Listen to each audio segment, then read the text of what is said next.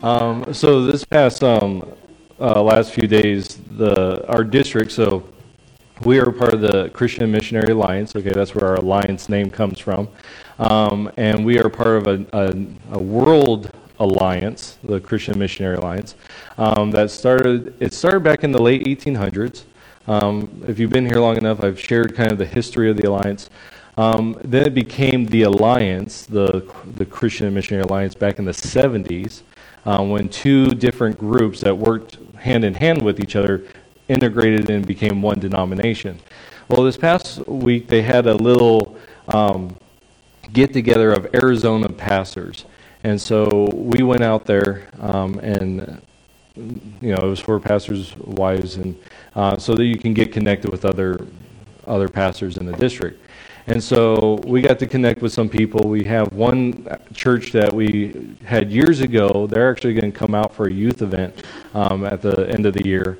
And it was great to see them. We got to see some of our missionaries, which we haven't had in a while. They're missionaries to the Navajos, named the Haskins. I like to get them back out here. It was a good time. Me and Marika got to sleep.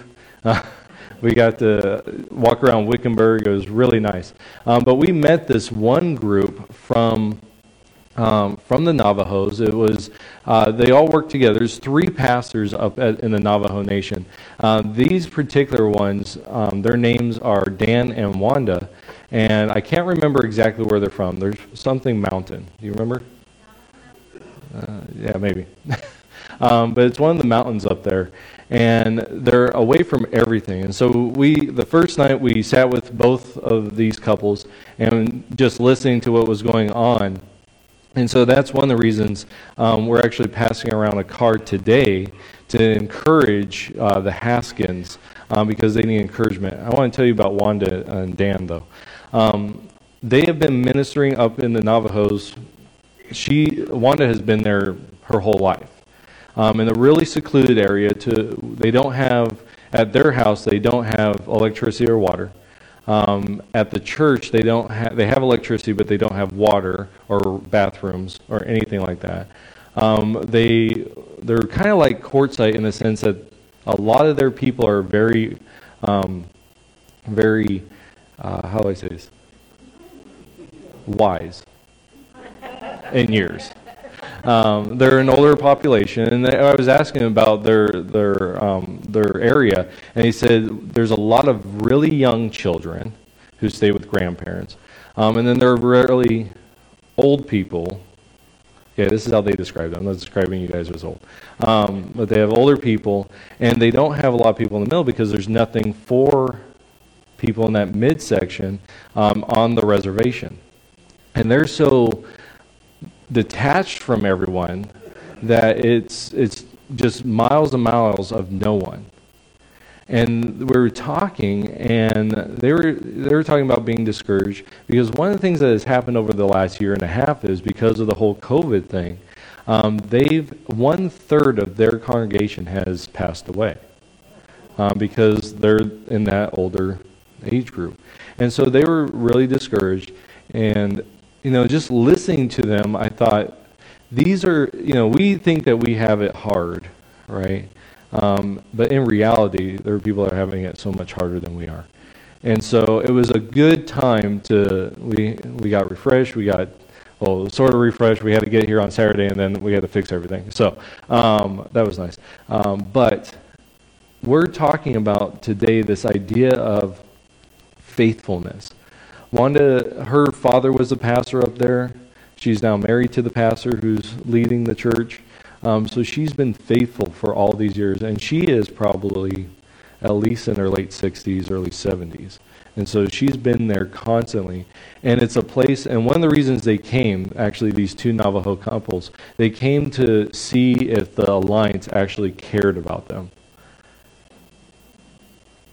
And so our district is Southern California, Arizona, New Mexico, and the people in Arizona kind of get left to the back end, and even more so these Navajo ministers. And so we want to talk about faithfulness today. And so if you have your Bibles, we're going to be in Matthew chapter 11, And we're going to be looking at the first 24 verses. And as we're looking through these, we're going to continue just to let you know, we're going to continue our summer series into October, about halfway through October, and then we're going to switch into our short series. We always do short series throughout the wintertime because it's easier for people. And so we're going to switch into our short series through the wintertime. But as we've been walking through Matthew, we've been talking about how Matthew sets up his gospel in 5 sections. And they're all each section is around a sermon by Jesus. And so the first one, everyone knows the Sermon on the Mount. That's a big one, right? Well, there are sermons sprinkled throughout. And so last week we talked about the sermon of the Little Commission, where Jesus sent out the 12. And so in the first section of the Gospel of Matthew, we talked about how it could all be summed up in this idea of a disciple's identity is wrapped up in Jesus. Okay? So that means that if we are going to be disciples of Jesus, everything about us has to be wrapped up in who He is. We can't save ourselves. We can't hope to walk the walk that God has called us to. We can't do anything outside of Jesus. And until we realize that, we will never be a disciple of Christ. We will never be a follower the way God intends us if we think, I can do this on my own. We have to realize that our identity as disciples is wrapped up. From the moment we accept Jesus as our Savior to the moment we go with Him into eternity, we have to walk as He would have us walk. And so that's the first section. The second section that we talked about and we finished up last week is this idea that we as disciples cannot be tethered. Okay, we can't be holding on to this world. Just like when Jesus talked about how He doesn't have a den or a nest, He's using this poetic language to talk about how there's no place for Him. The God who comes down, in fact, John talks about in John 1, this idea that Jesus comes down and His very own rejected Him. And so because of that, Jesus doesn't have a home with His creation.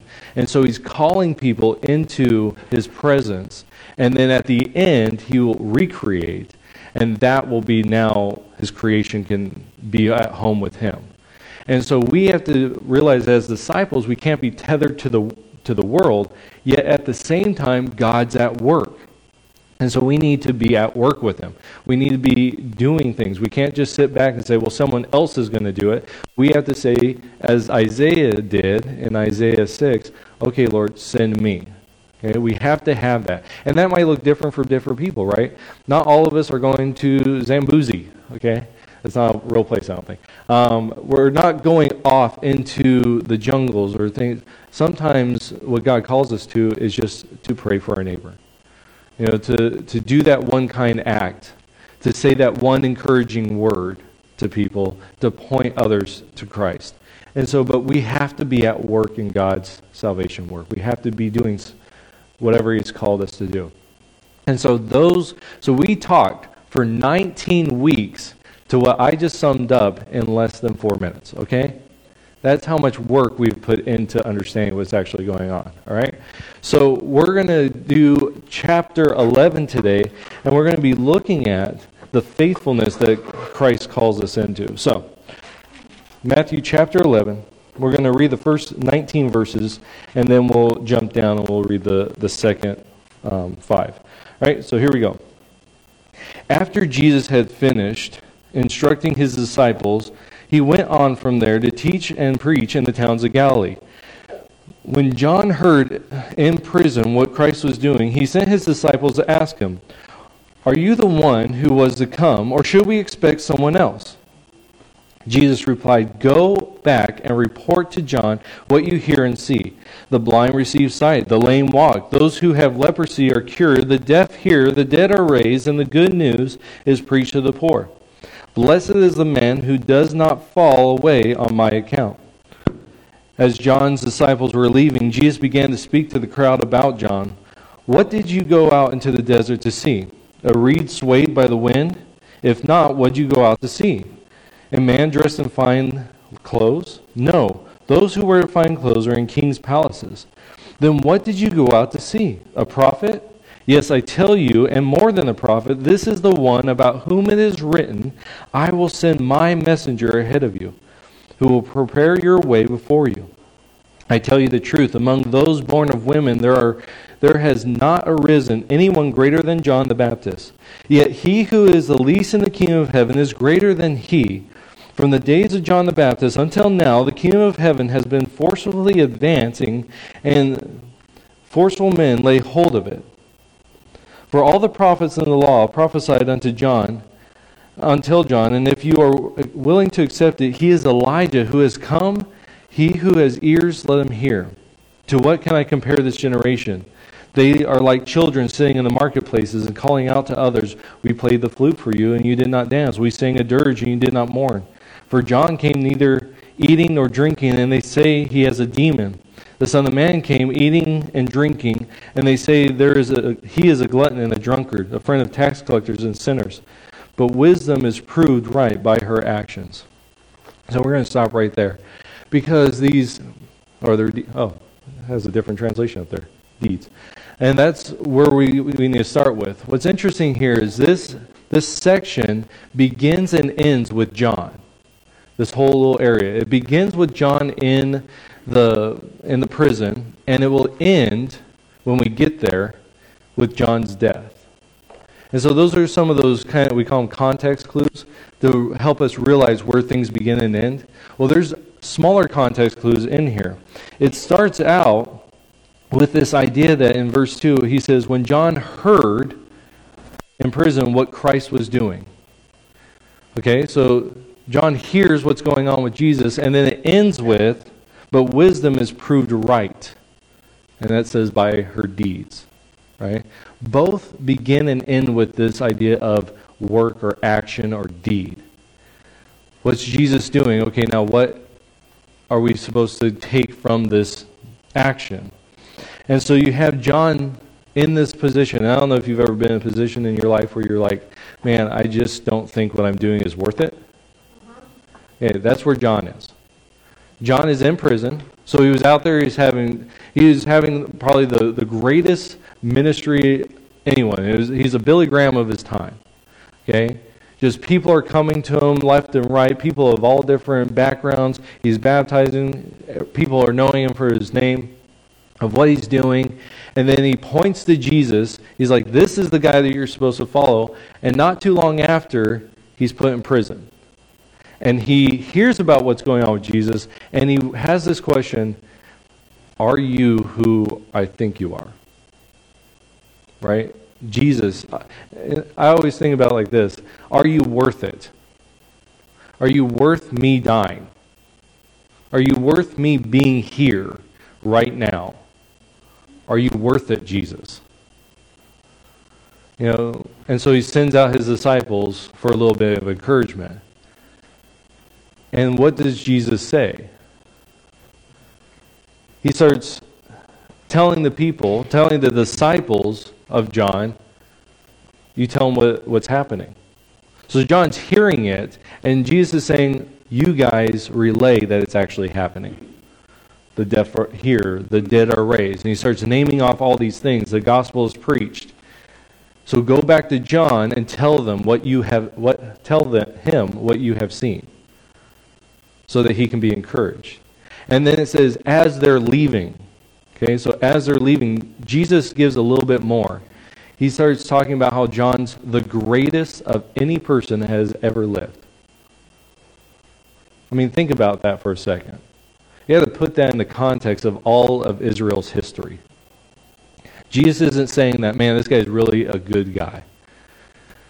And he's my best friend.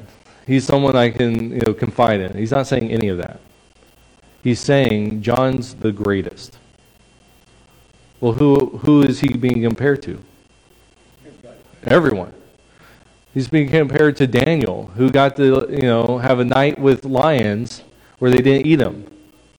He was put up there with someone like David, who was the king of Israel, who was called a man after God's own heart.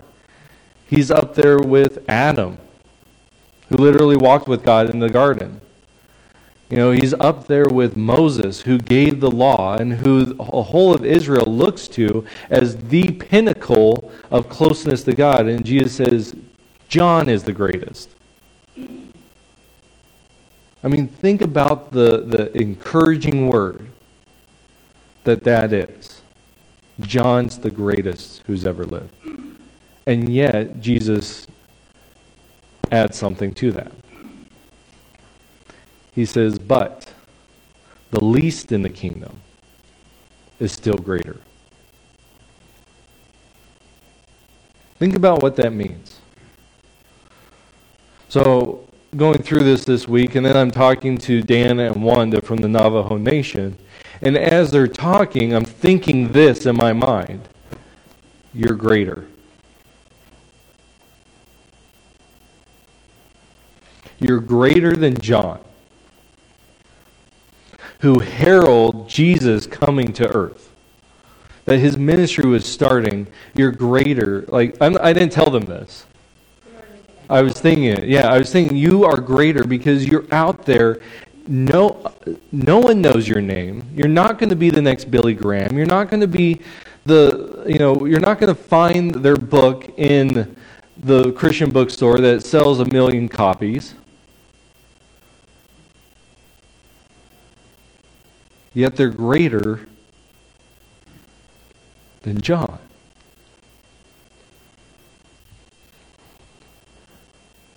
I think that is something that we really have to grasp from this, is Jesus saying, no matter where you're at, you're feeling the least, you're great in the kingdom because you don't have to be great in the world. It's that summation of everything that has been brought up to this point, right? We talked about the identity being, if we are disciples, that we are identified in Jesus. If we are supposed to go out, he's sending his disciples out, and then he has this revealing to the people that, look, if you are going to be great, it's going to be because you are the least.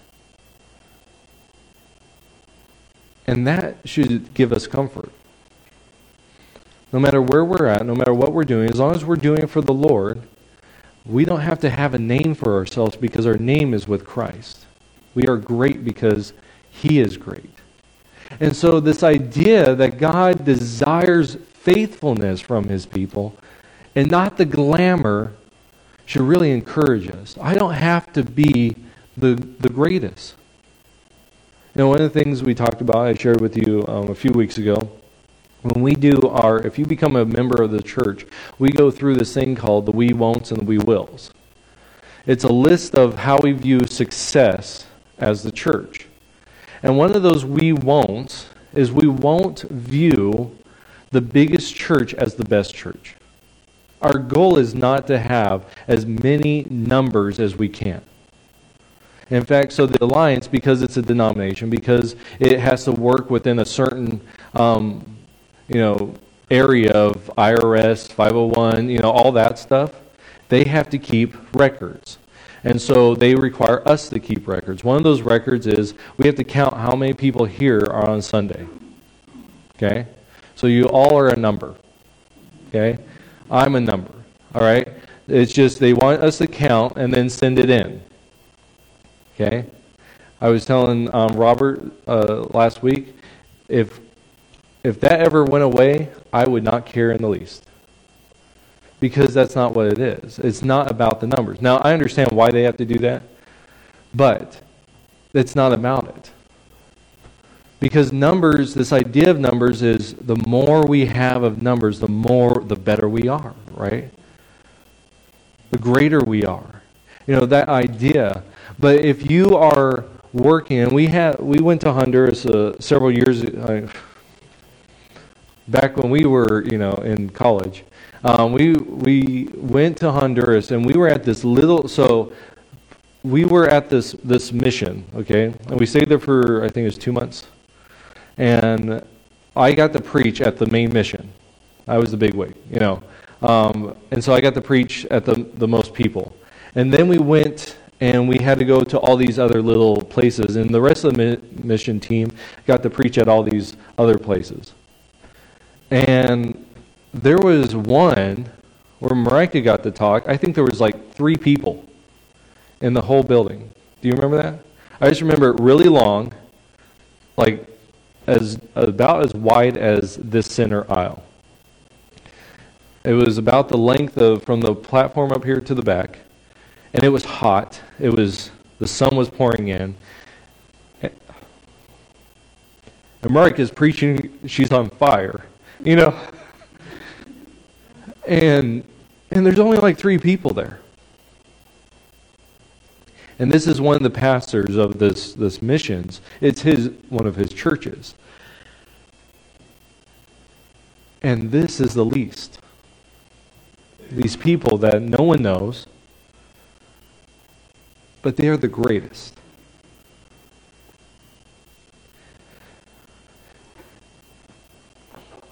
And so just this understanding that it's the faithfulness that God calls us to, and not the big Colosseums. It's not the big, being in front of everyone, being the one that has the book.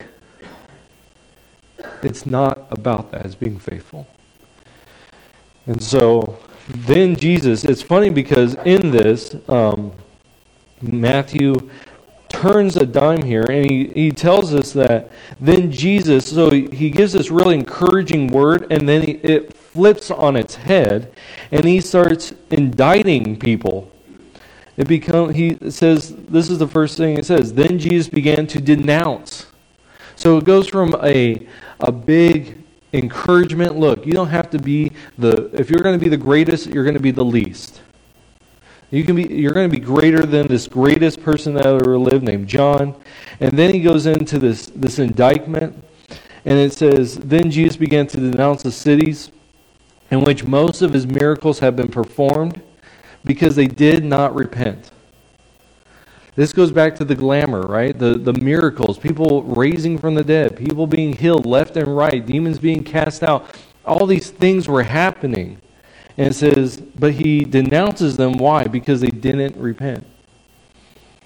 And he says, woe to you, Chorazin. Woe to you, Bethsaida. If the miracles that were performed in you had been performed in Tyre and Sidon, they would have repented long ago in sackcloth and ashes. But I tell you, it will be more bearable for Tyre and Sidon on the day of judgment than for you. And you, Capernaum, will you be lifted up to the skies? No, you will go down to the depths. That the miracles that were performed in you have been performed in Sodom, it would have remained to this day. But I tell you that it will be more bearable, for Sodom on the day of judgment than for you. We talked about this a while back, that, the idea of miracles doesn't save. You can have all the miracles in the world. They can be performed left and right. That has nothing to do with your salvation. Unless we repent, there is no salvation. Unless we come to this point where I need Jesus, because without him, I'm separated from God, there is no fixing. And this goes into this whole idea. This is followed by this idea of, you want to be the greatest? Got to be the least. If you're going to be greater than John, you're going to be least in the world's eyes. Because what does the world want? It wants show. It wants pizzazz. Right? It wants the big, the bright, the huge. But what does the world need? It needs repentance. And repentance is quiet. Repentance is small. Faithfulness is small. It's daily grind. It's being in the prison like John was, and saying, I will be faithful because this is what God has called me to. And one thing that we kind of failed as leaders of the church, as ministers, is we have made this idea that, look, if you just say a little word, say this little prayer and you're good to go. we have deceived. It's repent and follow. Those acts don't, understand this, those are not works, okay, in biblical understanding of works. Works is, I can do it on my own. No, repentance and faithfulness is the opposite. It's, I can't do it on my own. I need Jesus, and I need to follow Him in faith. That's faithfulness. And so just this understanding that we can't be about the glitz and glitter, but we have to be real about what God actually is calling us to. We have to get past that idea that my faith is supposed to be, I have to be 100% on 100% of the time. I can't doubt, I can't struggle. We have to leave that behind, because you know what? John's in this moment of, I don't know if what I'm doing is actually what I should have been doing. And you know what Jesus says? He says, blessed is the one who doesn't stumble because of me. Basically, if you're faithful to me, don't stumble. You don't have to worry about it if you're faithful to me. And so, this whole idea of glamour, that's not what it's about. And if we seek the glamour, we won't be accepted into the kingdom. Not in the sense, what I'm saying there is, if that is our goal, I want the glamorous, right? I want the miracle. That's all those cities were doing. We want the miracles, we don't want Jesus. Now, I'm not saying you shouldn't want miracles in your life. That is a byproduct of the kingdom. Where the kingdom goes, miracles happen. Okay? So I'm not saying that we don't want miracles, we don't want healing, that's not what I'm saying. What I'm saying is that is our goal, we're going to miss the kingdom. Because the kingdom is about Jesus. It's about being in the presence of Christ. It's He died for us so that we may live. But if I just want, Jesus, I just want you to heal me. I want the good car. I want the big house. I want people to recognize me. I want the money. I want the fame. If that's our goal, then the kingdom is going to be missed. Because the kingdom isn't about the greatest, it's about the least. And when you're the least, you're the greatest. And so this whole idea, and I love it. So in Acts chapter, I think that's next, yeah. In Acts chapter 2, you have the situation, and it's this big thing happens. Jesus is crucified. He returns, or he resurrects. 40 days later, he's taken, right? Or he's, in this area. Okay, so he's taken. 40 days later, we have Pentecost. Okay, the Holy Spirit descends onto the church. Tongues of fire. All this, it's huge, it's big, it is glamorous. There are people talking in unknown languages. People from all over the Roman Empire is hearing in their own language, and it's a big and glamorous thing. And the response of this from the people that are hearing Peter preach is, and we have it, brothers, what shall we do? Okay, so they ask, what is the response that we are supposed to have to this amazing thing that happens? And what does Peter say?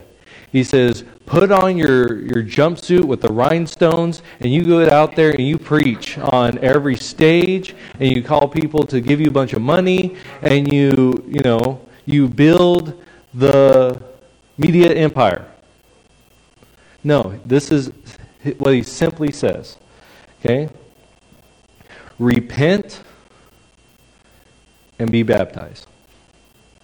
Every one of you. Repent and be baptized, every one of you, in the name of Jesus Christ, for the forgiveness of your sins. And you will receive the gift of the Holy Spirit. The promise is for you and your children, and for all who are far off, for all whom the Lord our God will call. With many other words, he warned them, and he pleaded with them, save yourselves from this corrupt generation. And then what happens? Those who accepted, so when it says that, it doesn't say everyone accepted. Peter spoke, and it says those who accepted. So there are people that did and did not. And it says, and about 3,000 were added to their number that day. That's glamorous, right? That's a bunch of people. That'd be really nice, right? One day, it's like, if you have the little checkoff sheet, I just checked out 3,000 people. But that wasn't what it was about. It was about the repentance and being identified with Christ in baptism. That's what it was. That's what was required of them. And so this idea is, what does God really want from us? He wants a repentant heart and a humble walk. That's it. We don't need to think in terms of, I need to do these big, huge things for God. No, it's repentance. It's that quiet thing. It's the repentance of our sins in general. That's the moment of salvation. And it's a repentance of God. I need you today. I have failed you. And I know I grieve you, yet you have saved me. You have washed away my sins. These sins don't have power over me, only what I give them. And so, Lord, break that power in my life. It's that repentance. It's that humbleness. It's saying, I can't do this. I need Jesus more and more in my life. And so what does God want? Repentance, a repentful heart, and a humble walk. You can start going through the Old Testament and seeing what God required of the people. It wasn't sacrifices. Yes, that was a part of the code. That was part of the law, but that's not what he desired for them. What he desired was for them to come to him in repentance and need, and recognizing their need. This goes back to, and everything in Matthew builds on the thing before it. And at the beginning of Matthew, in chapter 6, right, we got the Lord's Prayer, right? We talked about that. In that prayer, it's all humility. Our Father who art in heaven, hallowed be your name. Your kingdom come. Your will be done. That's all humility talk. Give us this day our daily bread. I need you, Lord. Forgive us of our debts as we forgive our debtors. This repentfulness. Lead me not into temptation, but rescue me from the evil one. This idea of I need you, God. This humbleness is what Jesus desires from us. And so my challenge for you this week is twofold. And you might not deal with one, but you might deal with the other, and it all depends on where you're at. The first one is, are you seeking glamour? Okay? And what I mean by that is the glamour of this world. Am I seeking the things of this world that are like, man, I just need that, right? Yeah, the wants. And we talked about the difference between a want and a need, right? Lord, I just want this status symbol. If I have this status symbol, then I'll be happy. And as soon as you get that status symbol, it's, now if I can only get this other status symbol, then I'll be happy. It's a constant wanting more, constant going for the next gym. If we're dealing with that, we need to go into repentance, and we need to say, God, I need to repent of this. I need to give it up to you. You've saved me from it, and yet I continue to go after it. Jesus, take it. Or it could be this. Are you seeking encouragement? I know that everyone needs encouragement. We all need encouragement. But the problem is we don't know each other need encouragement. Does that make sense? Like when we come into the building and we say, hey, how are you? And we say fine, the response is fine.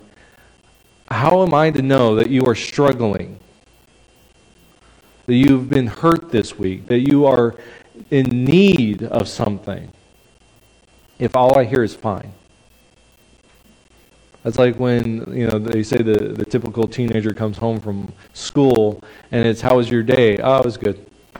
And yet they were bullied, or they were, they did bad on the test. They feel like an idiot. But the parent has no idea. Or it depends on if you can understand how they say the word. Yeah. It's also the way they say it, the way they carry themselves. But usually the parent is like, the parent's dealing with other things. They love their child, but there's so many things out. The fine is, okay, they're good. I can move on to something else, right? To some other disaster. The next thing. And we do that with each other when we just say, I'm fine. But we're not. And we need to be more open. Last week we talked about having ministry partners. People that can pray for us, pray with us, that can be with us in ministering the gospel. If we haven't had that person yet, if you haven't found that person, you got to find that person. Seek God that He would show you, who can I trust that I can confide in about my struggles and my hurts. But we can't keep walking through this, I'm fine. It's fine. If we're not. Let's be honest and open. And that takes a little bit more. The first one is, okay, I'm dealing with this, and I take it to God, and that's where I do it, right? The next one is, I have to take it to one of God's people. And that makes it a little bit harder. Yep. Because now it's out in the open. Yep. And so, but we need to do this. We need to walk in encouragement. We need to be encouraging each other. We need to be honest with each other. And it's going to be hard. And so, but we have to do it. Now, I don't know. Now, this last part is complete speculation. Okay? I don't know what happened next with John. His disciples came back, and they must have told him what was going on. If they heard that Jesus had called him the greater, so not, I don't know. But they know that Jesus was showing them, look, these are all the things the Messiah is going to do. You've seen him do it, so go tell John. So I'm sure they went back and said, John, we saw all this stuff going on. He was healing people. He was casting out demons. People were being raised from the dead. It's all really cool stuff. All I know of John's reaction is a couple chapters later, he's beheaded. That's it. That's all we know. But what I figure happened, now this is the speculation, is he heard that and said, all right, it's worth it. I'm sure he said it just like that. Because he was an English speaker, and he just said it just like that. We need that encouragement, both from the Word of God and from each other. From the power of the Holy Spirit and from the Word through one of God's people. But we got to be repentant, humble, seeking the family that God's put around us. And if we can do that, we'll be strengthened. We'll still have trouble. Don't get me wrong. One of the things that we have to realize as the people of God, and if we haven't realized it yet, we got to realize it, that struggle is a part of faith. We don't walk by sight, but we walk with Christ who knows it all. And so I walk by faith. If we can do that, we'll be stronger as a community. We'll be more bold. We'll be more odd, that we talked about last week. And people will be pointed back to Christ, which that is the end. That is what we have been called to do. And so be encouraged this week. God cares deeply for you.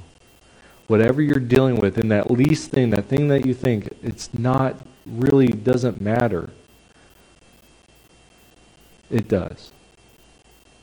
It's great in the kingdom if you're doing it for Christ who has called you to it. All right, let's pray. Heavenly Father, I thank you so much for your people. I thank you for where they're at, where you've placed them. I know that they struggle. I know that they hurt.